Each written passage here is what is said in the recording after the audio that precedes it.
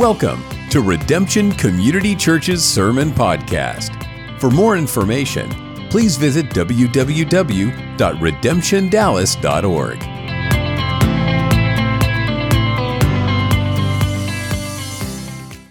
Reading this morning from 1 Thessalonians chapter 4, verses 13 through 18. But we do not want you to be uninformed, brothers, about those who are asleep, that you may not grieve as others do who have no hope. For since we believe that Jesus died and rose again, even so, through Jesus, God will bring with him those who have fallen asleep. For this we declare to you by a word from the Lord, that we who are alive, who are left until the coming of the Lord, will not precede those who have fallen asleep. For the Lord himself will descend from heaven with a cry of command, and with the voice of an archangel, and with the sound of the trumpet of God, and the dead in Christ will rise first. And then we who are alive, who are left, will be caught up together with them in the clouds to meet the Lord in the air, and so we will always be with the Lord. And therefore encourage one another with these words. And one more passage, Acts chapter 1, and this is, I think it's 907, 8, 9, somewhere in there, somewhere around page 909. It's Acts chapter 1. And we will read verses 6 through 11. So when they had come together, they asked him, Lord, will you at this time restore the kingdom to Israel? And he said to them, it is not for you to know times or seasons that the Father has fixed by his own authority, but you will receive power when the Holy Spirit has come upon you, and you will be my witnesses in Jerusalem and in all Judea and Samaria and to the end of the earth. And when he had said these things, as they were looking on, he was lifted up, and a cloud took him out of their sight. And while they were gazing into heaven as he went, behold, two men stood by them in white robes, and said, Men of Galilee, why do you stand looking into heaven? This Jesus, who was taken up from you into heaven, will come again the same way as you saw him go into heaven. Let's pray. Father, this morning, your word is a rock, it is a fortress. The grass withers, the flower fades, your word stands forever. In the beginning was the Word, and the Word was with God, and the Word was God. And the Word was made manifest among us through the person of Jesus Christ. And that is the gift that we celebrate this morning. So I pray that that same Word would go forth. Your word already told us it does not return void, so I pray that the seed that is sown would fall upon good ground, that it would produce, that it would bring fruit, and that it would change and transform lives in this place this morning. And we ask this in Jesus' name. Amen. You may be seated.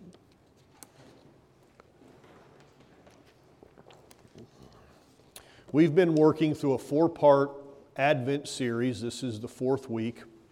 In week 1, we talked about the Old Testament promises of Christ, that Jesus is in the Old Testament.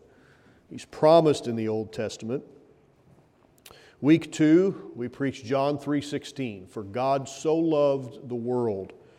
Last week, if you want to hear the Christmas story, that was last week. You could go online and hear it. We simply told the story of the birth of Jesus. And this week, to close the Advent series, we talk about the return of Christ.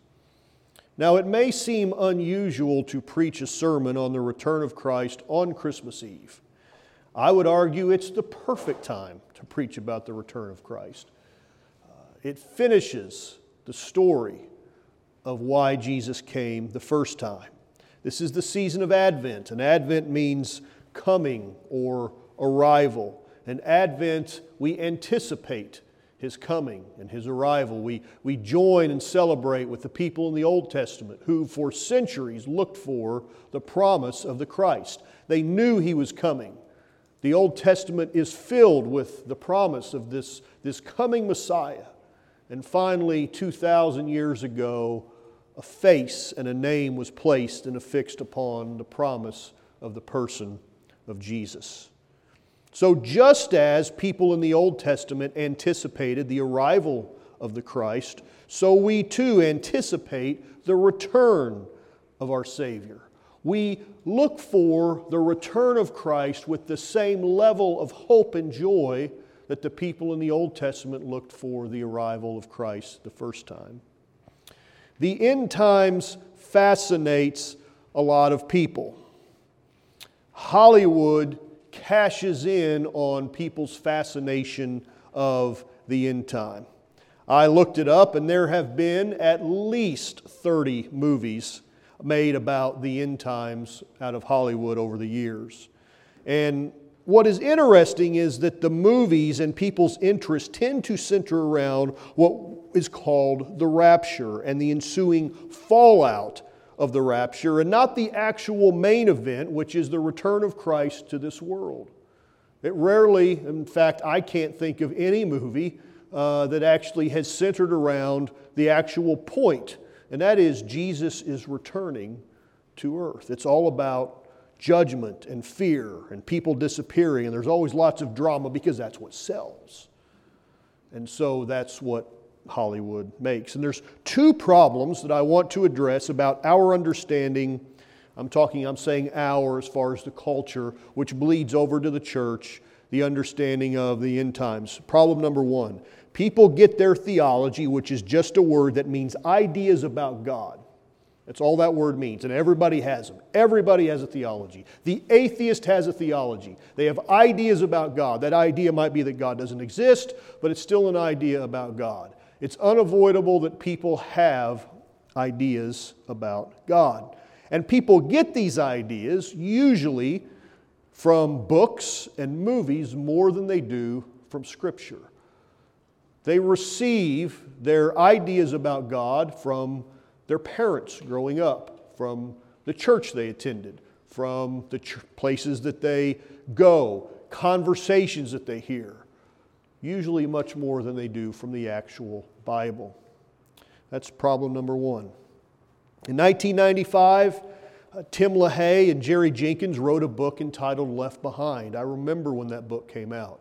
It was groundbreaking in Christianity. Everybody ran to get the book and talk about it. And then it became more popular when a series of movies was made beginning in 2000. I think they're up to 6 movies now in this Left Behind series. Started out with Kirk Cameron early on. In 2014, that version of Left Behind starred Nicolas Cage. And anytime you can place a leading Hollywood actor like Nicolas Cage in a movie, it gets people's attention. There will be people that would go watch the movie because he is in it that have no interest in the end times. So that shaped and informed people's ideas about what is to come. The problem with this particular book and movie is that it is a severe misrepresentation of how Scripture outlines end-time events. But if you don't study Scripture, you assume, well, that must be how it's going to turn out. Why would they make a movie about it based on something that's real if it wasn't to turn out that way? As if anything that's ever came out of the entertainment world sticks completely to the actual story. I watch especially things in history, World War II movies and things like this, and I'll go back and read the story, and it's like, well, it actually didn't happen quite like that. There's always artistic license, and with the Left Behind series, they took a tremendous amount of artistic license. But that sets in people's minds, and eventually they don't remember where they got their ideas from. They just think, well, this is how it's all going to happen. That is but one example of how popular culture dominates the minds of people who don't carefully search, study, and read the Holy Scriptures. So I said there were two problems. The first one comes from outside the church. The second one comes from within. And the second issue is with how we see the end times comes from how we have developed as the church, as the people of God, developed numerous views on how the end time will occur and the order in which events will happen. The first problem happens because people don't know their Bible. The second issue comes from people who do know their Bibles. I have friends who I really disagree about the end time on that really do know their Bibles really well. So it's a different reason why these things happen. And if you've been reading in your Advent devotional, I hope that's been a blessing. I hope it's helped you. I think nobody can say they didn't have time to do it because it takes me about 3 minutes a day to read through that. They're very short. It's usually less than 2 pages on a very small book. So time can't be a reason to not read this. but it's been helpful. So if you've been reading through this, on day 8, you would have read this from your devotional, or from your Advent devotional. Quote, "Over and over, the Bible baffles our curiosity about just how certain things happened. How did this star get the Magi from the east to Jerusalem? It does not say that it led them or went before them on the way to Jerusalem. It only says they saw a star in the east and they came to Jerusalem. And how did that star go before them in the little 5-mile walk from Jerusalem to Bethlehem, as Matthew says it did? And how did a star rest over the place where the child was born?" And I love the next line. The next line is, the answer is, we do not know. There are numerous efforts to explain it in terms of conjunctions of planets or comets or supernovas or miraculous lights. We just do not know. And I want to exhort you not to become preoccupied, not to become fixated on theories that are only tentative in the end and have very little spiritual significance. I risk a generalization to warn you. People who are exercised and preoccupied with such things as how the star worked and how the Red Sea split and how the manna fell and how Jonah survived the fish and how the moon turns to blood are generally people who have what I call a mentality for the marginal. And that's what I want to warn us about this morning. Not to have a mentality of the marginal. Because people who have this mentality tend to overlook the great picture and meaning of the Bible. Redemption, justification, sanctification, transformation, glorification. You get lost in things that at the end of the day you'll never know, and at the end of the day don't really matter. There will come a day when we're going to look back and know. C.S. Lewis said, and I'm paraphrasing him a little bit, but C.S. Lewis said, when we get to the other side in the age to come, we'll turn around and look at the Scriptures and all the things we didn't know, and we'll go, oh, it all makes sense now. I get it. The Scriptures make perfect sense. It's that phrase mentality for the marginal that I want to use to warn us about regarding biblical prophecy and end-time events. I am not primarily this morning interested in teaching all these different views on what will happen in the future, and there are a lot of them. There are a lot of them. There are two areas where people disagree on timing. The book of Revelation speaks of 1,000 years when Satan will be bound and cast into a bottomless pit, and the people of God will reign during this 1,000 years. We call it the millennial reign. There's three views on this. Christ will return before the 1,000 years. Number two, Christ will return after the 1,000 years. Or number three, an idea that I hold tentatively, is that the 1,000-year reign is actually symbolic, and so you cannot press it into future coming events. And I hold that particular view because pressing it into before or after Christ, any way you put it, either or, becomes really problematic to make everything work. And so I do hold what's called an amillennial view. Not that the millennial doesn't exist, but that it is a symbolic of the reign of Christ. Then there is a debate within the group that believes Christ will return before the 1,000 years. And the belief that there will be a 7-year period called the Great Tribulation. Does Christ return before it starts? Option 1. Does Christ return in the middle of it? Option 2. Or does Christ return at the end of it? Someone asked a seminary professor in St. Louis which of these beliefs he held, and his answer, he said, "Are those my only options?" And that's kind of where I look at it. So there is a debate on how much biblical prophecy has been fulfilled. I would be called a partial preterist. I think all Orthodox Christians who affirm full preterism simply meaning that the events have already been fulfilled in Revelation. In Daniel and Revelation, they've all been fulfilled. I think anybody who would say they are a full preterist would have to deny the second coming of Christ and would be declared a heretic. I don't think you can abide within Orthodox Christianity and deny the second coming of Christ. I think that places you outside of what is considered to be a believer. But I do regard much of Revelation as being fulfilled in that first century, with the return of Christ yet to come.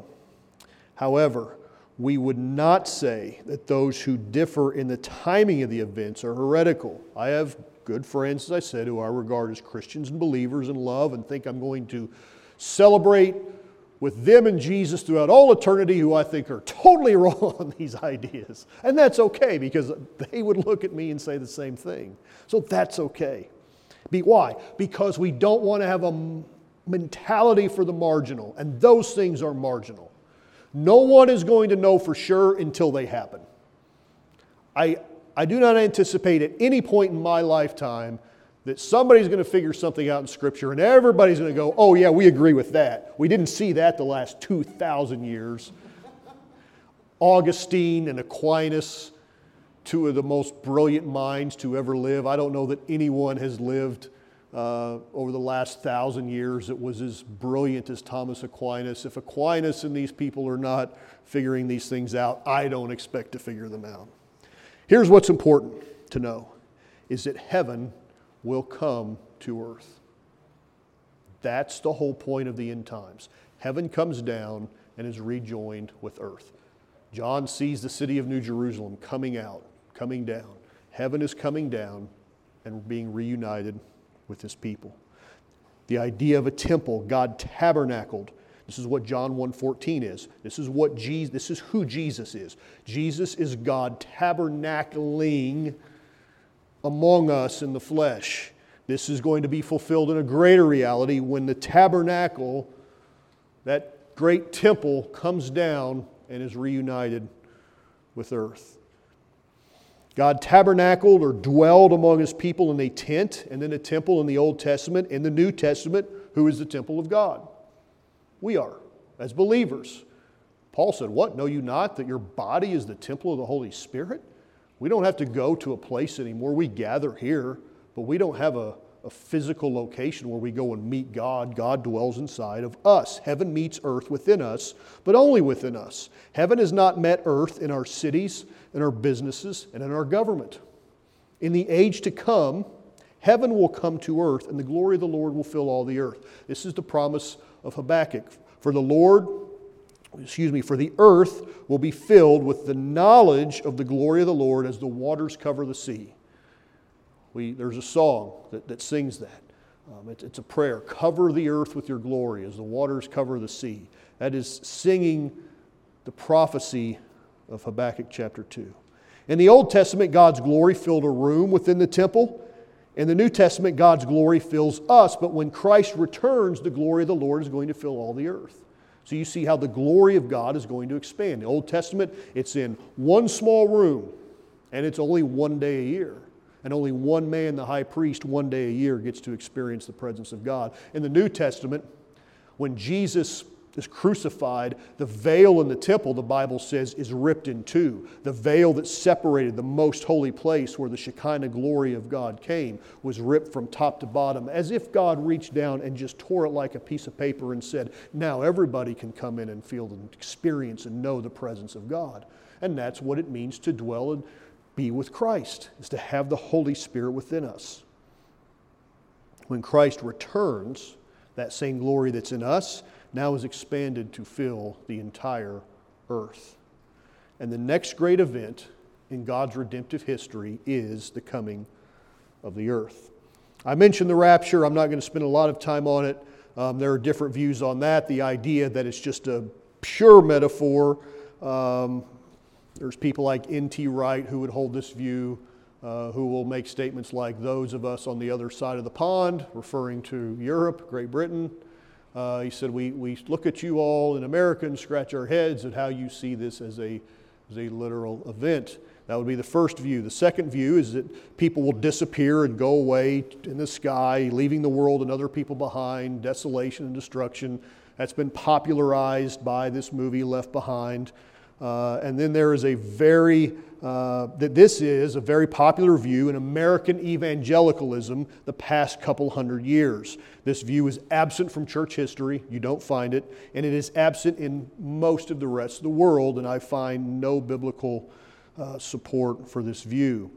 The view that many hold, and again, you can disagree, and we can all still go to heaven together, as I don't believe anybody actually goes to heaven, because I find no biblical support that anybody ever actually goes to heaven in eternity.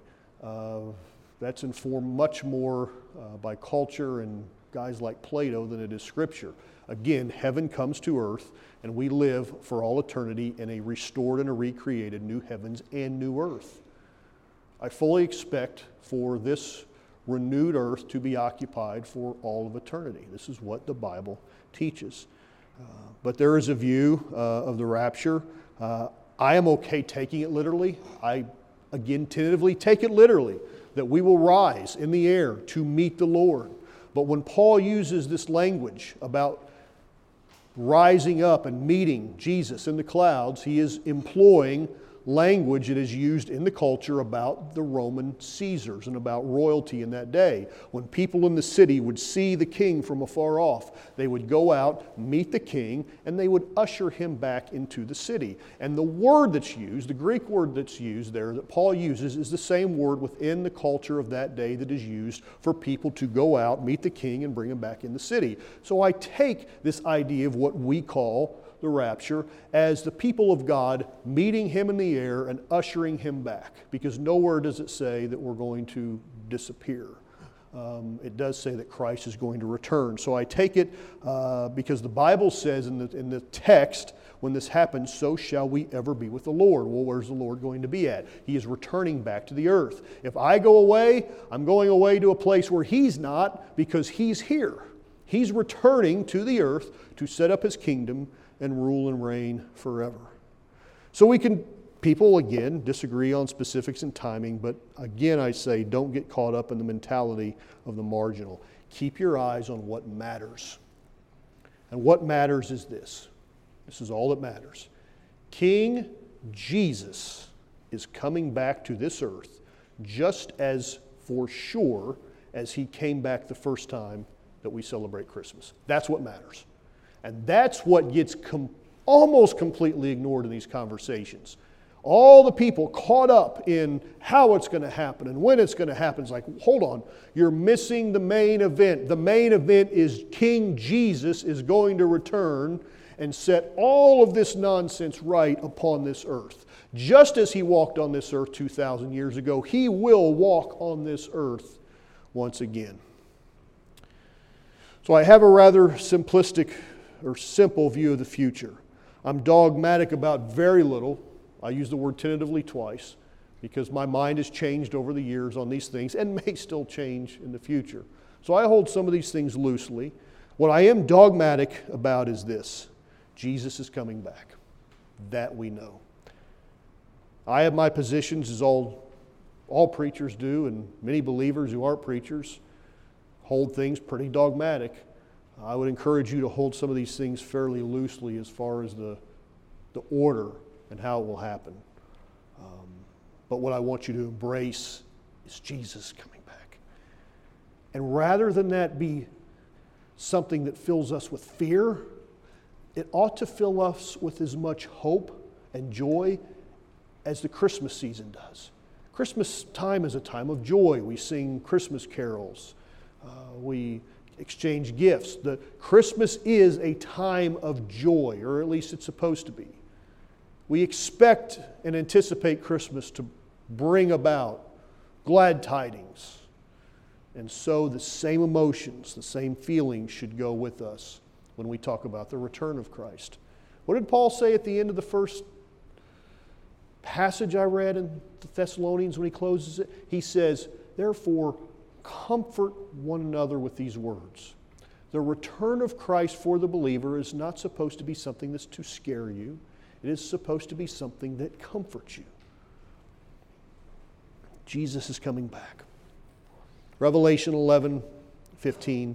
The seventh angel blew his trumpet, and there was a loud voice in heaven saying, the kingdom of the world has become the kingdom of our Lord and of his Christ, and he shall reign forever. Germany, Italy, France, China, Russia, the United States, Argentina, Brazil, on and on and on. They're sovereign today, but someday they will come under the rule of our Lord and Christ. And when Christ does return, He does return to judge the earth. There will be a judgment upon the earth. But for the believer, it's a time of hope. He returns to consummate His marriage with His bride, which is the church. Revelation 19. Then I heard what seemed to be the voice of a great multitude, like the roar of many waters, and like the sound of mighty peals of thunder, crying out, Hallelujah! For the Lord our God, the Almighty, reigns. Let us rejoice and exult and give Him the glory, for the marriage of the Lamb has come, and His bride has made herself ready. We're the bride. We are the bride of Christ, and He is coming back to consummate that marriage. And we see this judgment over and over and over through different symbols and images in the book of Revelation. That all of this nonsense in the world, and there is a lot of nonsense going on in the world, all of this insanity, all of this injustice against our great God will not go unpunished. His wrath will be poured out when He returns. But that is not to make the people of God afraid who are in Christ. If it stirs fear, and it did in me, I was a young person who was terrified that the rapture was going to come and I wasn't going to be ready, like a lot of young people are. I remember being a teenager and not being where I should be in God. And one night, for whatever reason, I don't know why I thought the rapture had come, but I thought the rapture had came. Now, this is how you know who you think is saved, is who is the person that comes to your mind that you could call to see if they're still around. That's when you know who you have confidence in. If they pick up the phone, I'm good. And I did. I called late at night. I called our assistant pastor and I thought, man, if that guy's not going, I don't have a chance. So I called Roy Upchurch and he picked up the phone, and I didn't tell him why I called. I honestly don't remember why I told him I called at 11 o'clock at night. But the real reason why I called him was, just wanted to see if you're still on this earth. But if you're in Christ, you don't have anything to fear. And I hope that we don't live a life that makes us feel saved or lost, like we're going in and out of these turnstile doors and like, well, today I'm saved, tomorrow I'm lost because I've had a bad day, I kind of slipped up, or I said something I shouldn't, I had a thought I shouldn't have. My friend, you are justified in Christ. If you are justified in Christ, you are secure in Him. Now, if you're justified in Christ, you're going to live a life that bears fruit. You're going to live a life that lives a life above and outside of a sinful life. I'm not giving license for loose living, but I'm saying that you're not lost. You don't have to be afraid that I'm going to have 3 bad Tuesdays next year, and if Jesus comes back on one of those days, buddy, I'm out. It's not how it works. If that's how it works, please stop giving to this church, and please stop coming on Sunday mornings. Let's all go and eat, drink, and be merry until we die and stop all this. We're wasting our time. But if the Bible is true, the Bible is real, I am secure in Him. If it stirs fear in the heart of an unbeliever, then that unbeliever is well grounded in reality. The return of Christ should stir fear in an unbeliever. I would not want to meet Christ without abiding in Him, without being in Christ. So yes, for the unbeliever, the return of Christ is something that ought to bring fear. But for us, the people of God, it is a message of hope. Things will not go on forever as they are today. Christ will make the world right again. Romans 8, often considered the crescendo of Scripture. Just a beautiful, beautiful chapter. Paul says, this is verse 18, "For I consider that the sufferings of this present time are not worth comparing with the glory that is to be revealed to us. For the creation waits with eager longing for the revealing of the sons of God. For the creation was subjected to futility, not willingly, but because of him who subjected it, in hope that the creation itself will be set free from its bondage to corruption and obtain the freedom of the glory of the children of God. For we know that the whole creation has been groaning together in the pains of childbirth until now, and not only the creation, but we ourselves who have the first fruits of the Spirit groan inwardly as we wait eagerly for the adoption as sons, the redemption of our bodies.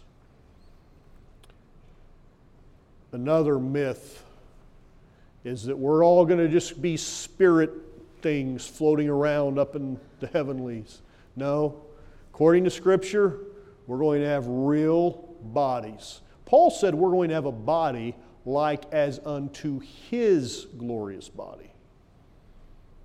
A resurrected Christ who walked through walls and disappeared. He wasn't limited anymore in his resurrected, glorified state. He wasn't limited by time and space.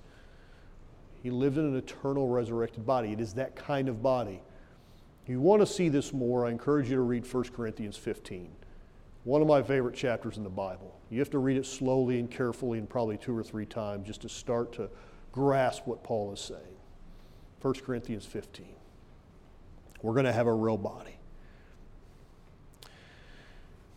Please do not view issues like gender and abortion and social injustice primarily through political eyes. That's what the American evangelical church is doing right now. As a whole, it's viewing these issues through political eyes. Before they are political, they are first spiritual matters.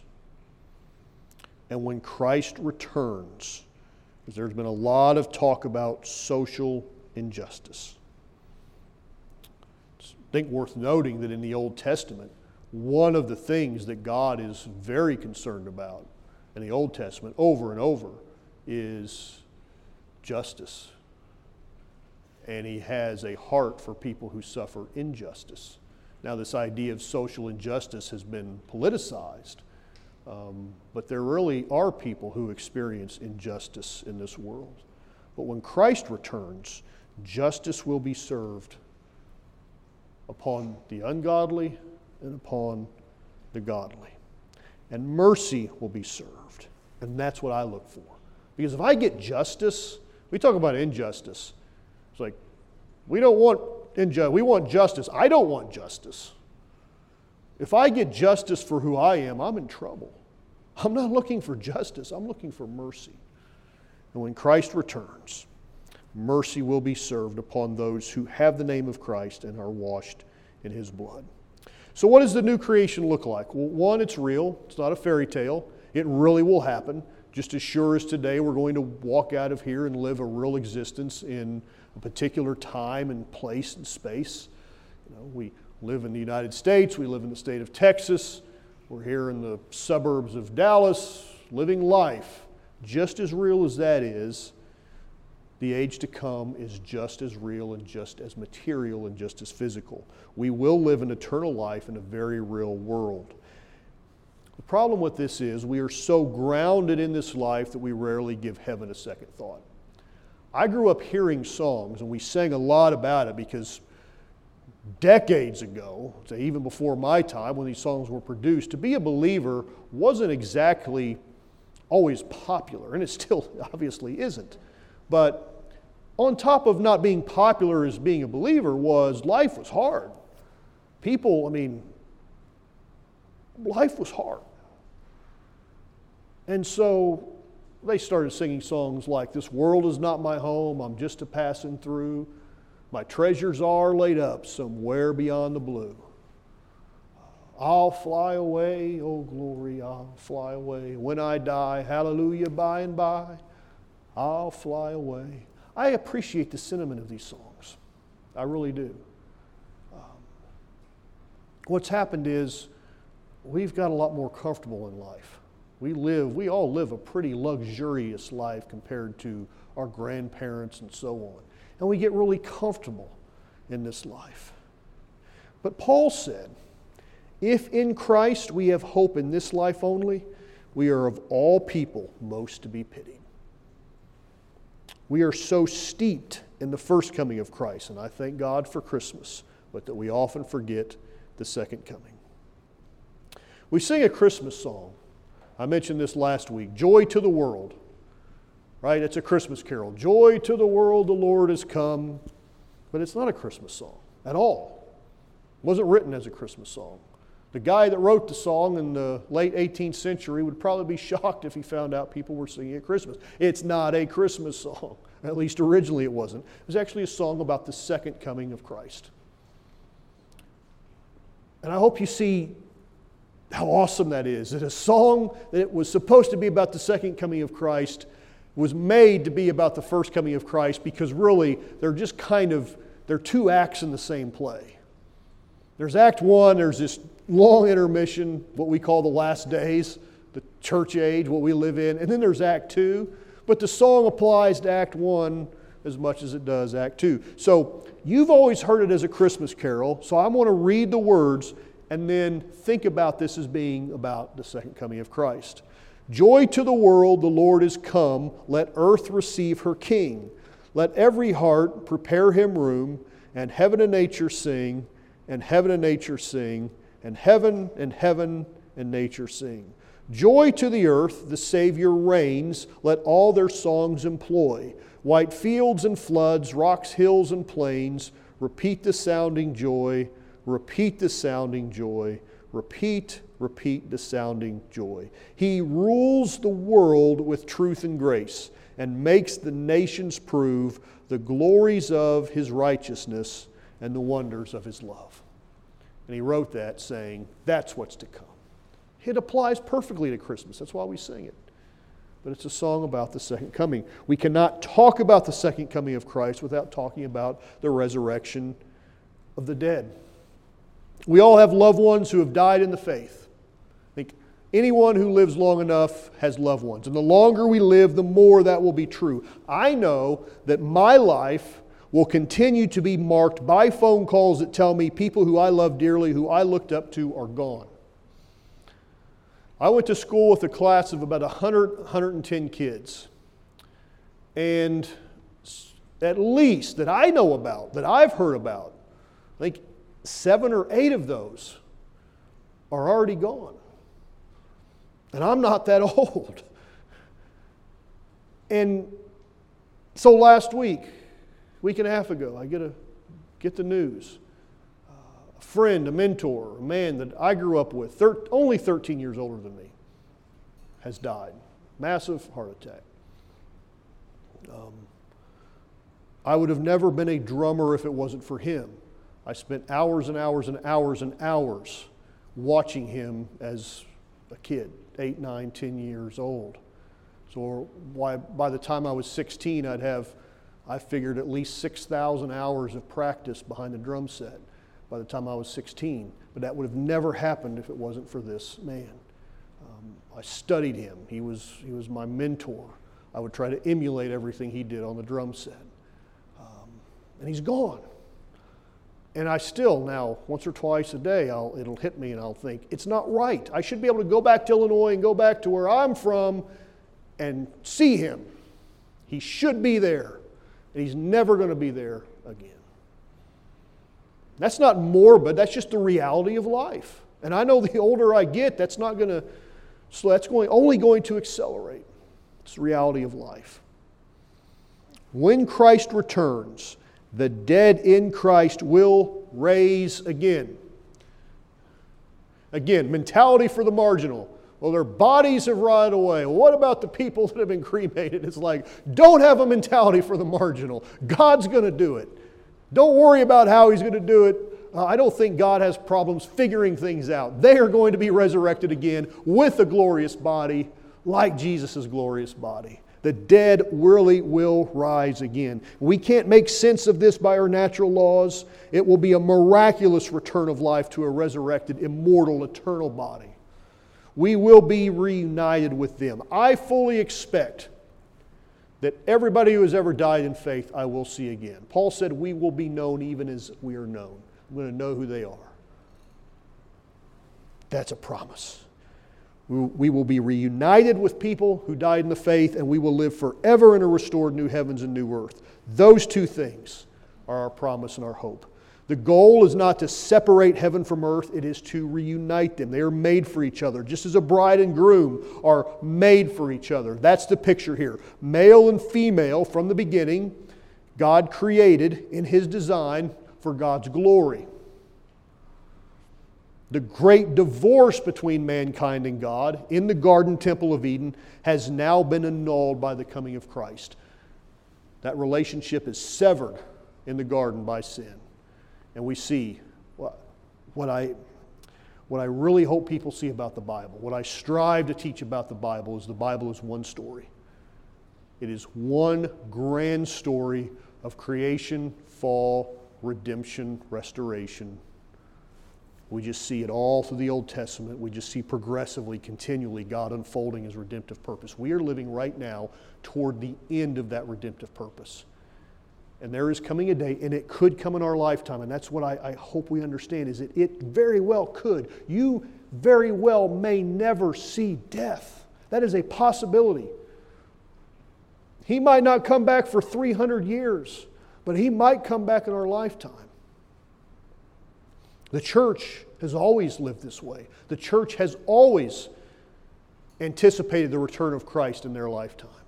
I think we're one of the generations who now don't as much anticipate it as people did years ago. There were groups of people. My pastor knew one of these people, but there was a whole group of people decades ago, 1950s, early, probably 50s especially, that they went out, and I mean, they maxed out their credit. My pastor knew a guy that went and bought a new Cadillac that he couldn't afford because, well, Jesus is going to be back by the time I don't have to worry about this. Well, how'd that work out for you? Every one of those people, the creditor at some point did come knocking. Yeah, you don't worry about it, Mr. Creditor. Jesus is coming back. You just give me a little more time. The end time is about the consummation of the kingdom of God. King Jesus is coming back in person to finish His work of redemptive history. And it's a kingdom. A kingdom is not a democracy. A kingdom is about one person. It's all about the king. The king rules and reigns, and all pay tribute to Him. What is the book of Revelation about? I can give you the book of Revelation and tell you everything you need to know about Revelation. Is in verse 1. It says, this book starts out, the revelation of Jesus Christ. Done.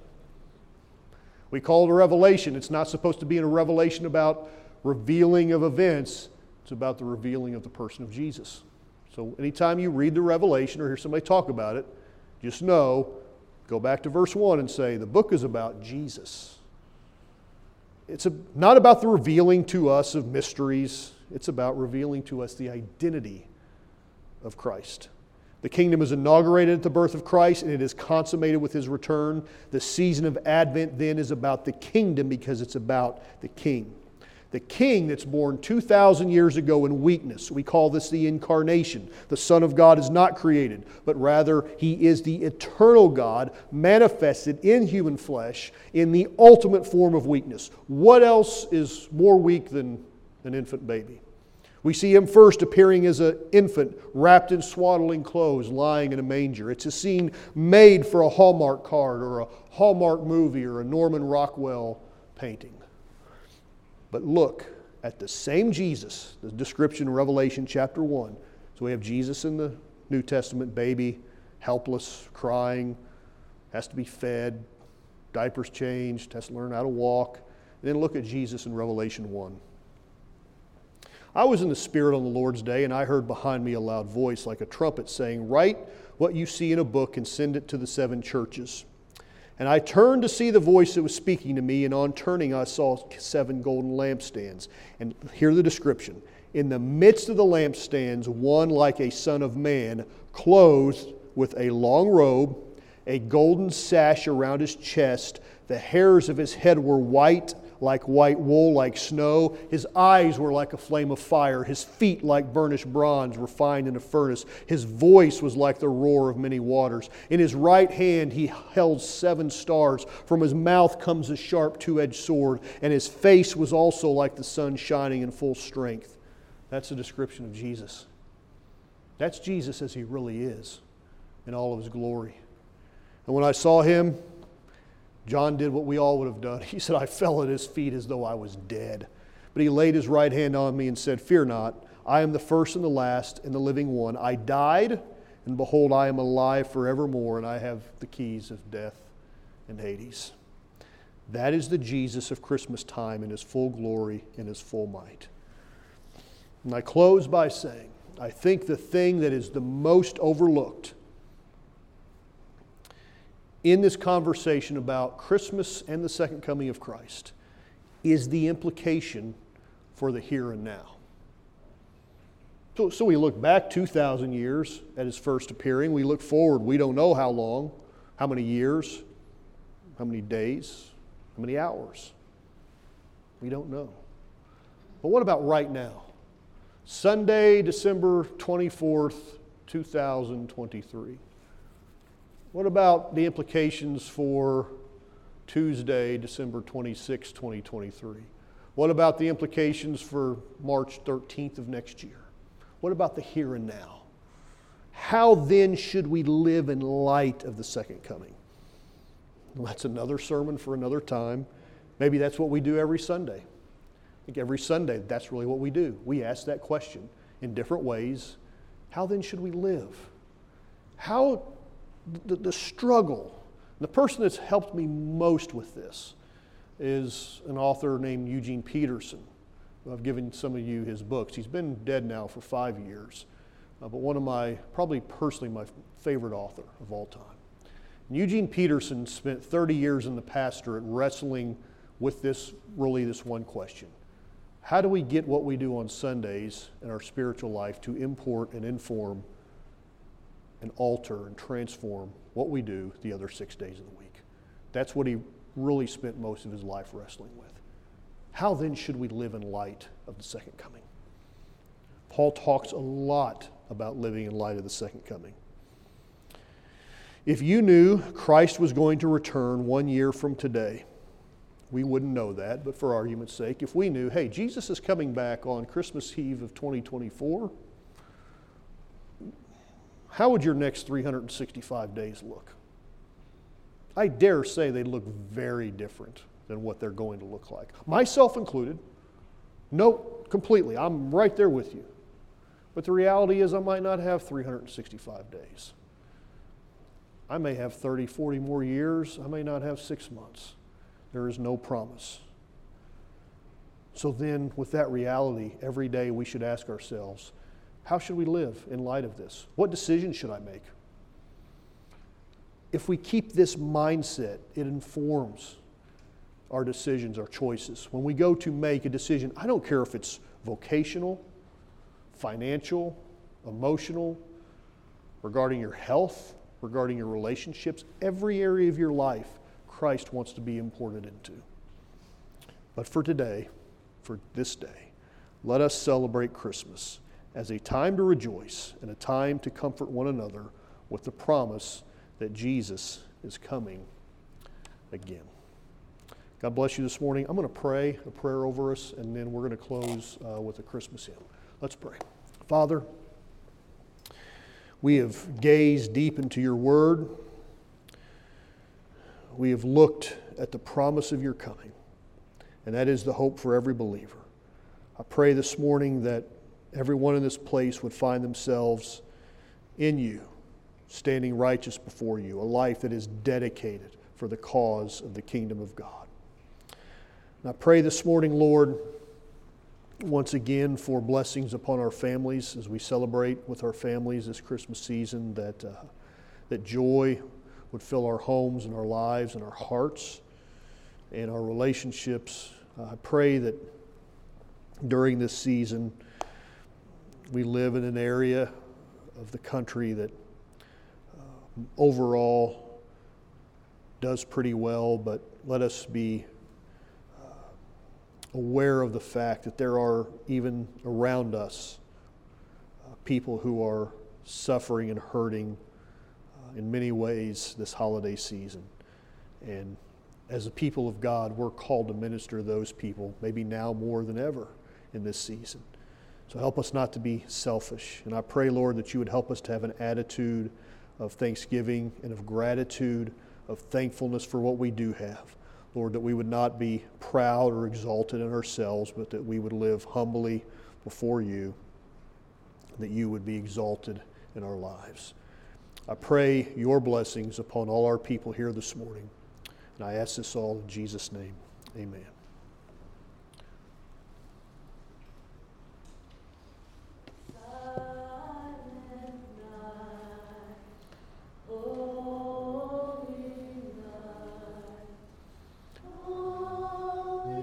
Come, all is bright, round yon virgin mother and child.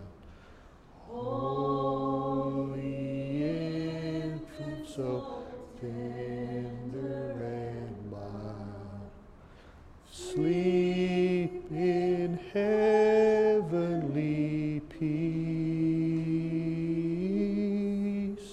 Sleep in heavenly peace. Silent night, holy night, all is calm, all is bright, round yon virgin mother and child. Holy infant, so tender and mild, sleep in heavenly peace. Sleep in heavenly peace. Can we lift our hands in dismissal? Father, thank you this morning for the gift that you've given us. For God so loved the world, and we thank you for that love. We exult in that love. Lord, we feel and embrace and receive that love, that we truly are loved by you. And for that, we are forever grateful. Help us today to extend and return that love within our families and to show your grace and your glory as we go our separate ways. And we ask this in Jesus' name. Amen. God bless you this morning.